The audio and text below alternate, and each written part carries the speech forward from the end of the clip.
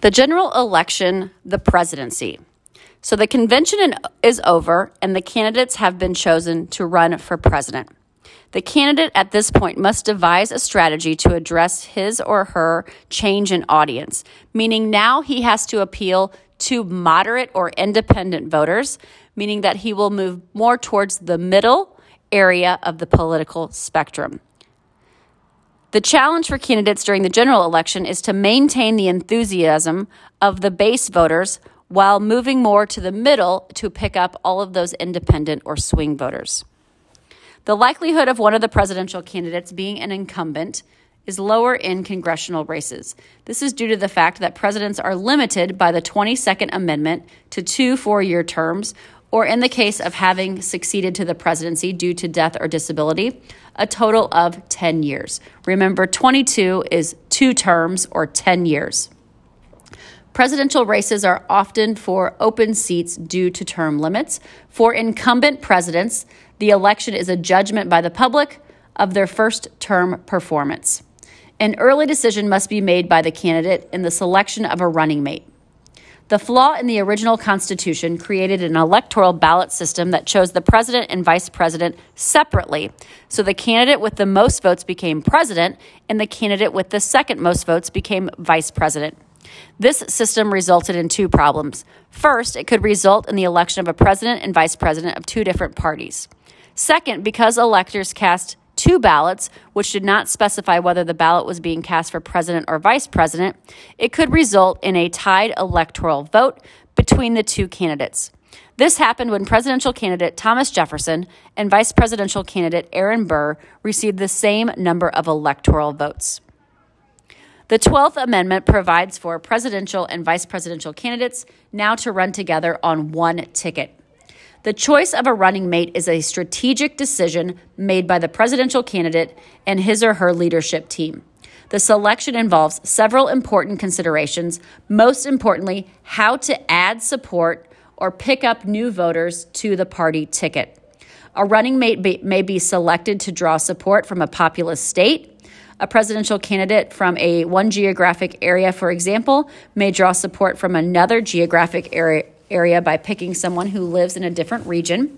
They can choose running mates to broaden their appeal to minority groups, such as African Americans, Hispanics, or women, and overall balance the ticket ideology, as when a more partisan candidate chooses someone who's more moderate or in the middle as a running mate.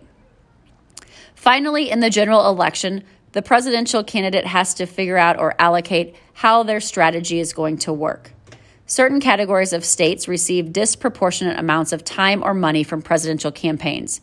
States with early primary elections or caucuses are often frequent campaign stops for candidates because an early lead or a disadvantage may impact the campaign. Candidates generally focus on swing states where both parties have a strong base and a history of winning elections, in battleground states where polls show close races. All other things being equal, states with more electoral college votes are likely to draw more attention from candidates.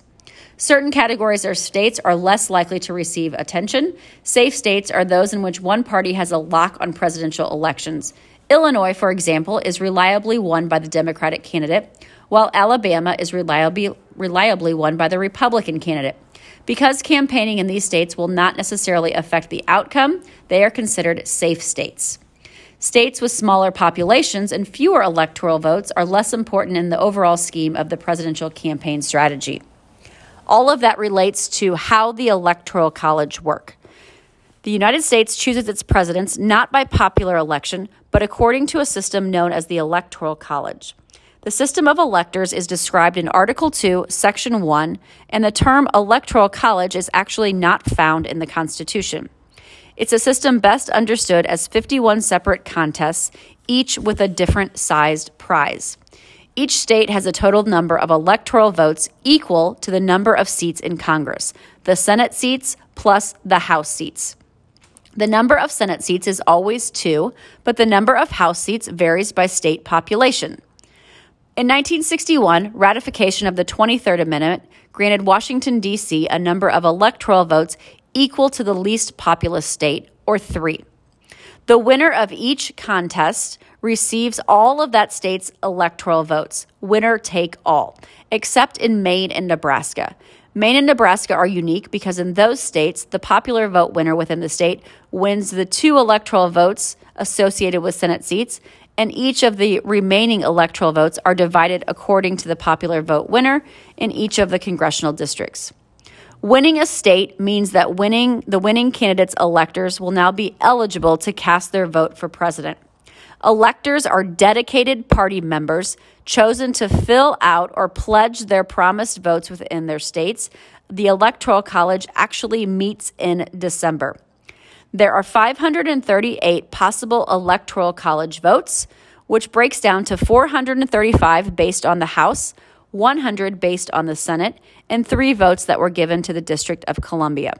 A majority of 270 votes is required to win the presidency. If no candidate captures a majority of electoral votes, the winner of the presidential election is chosen by the House, and in this case, each state would only be granted 1 vote. People who support the Electoral College have made several arguments in itself. The founders disliked the idea of direct popular elections, primarily because they feared that a tyrant might win the presidency by misinforming and thinking and building up or inflaming people to passionately vote for them.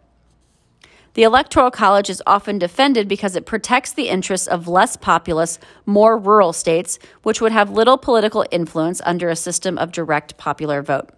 There are also criticisms of the Electoral College, which have been highlighted by the failures of recent elections, since the popular vote winner could possibly not win the presidency, like Al Gore in the year 2000, Hillary Clinton in 2016.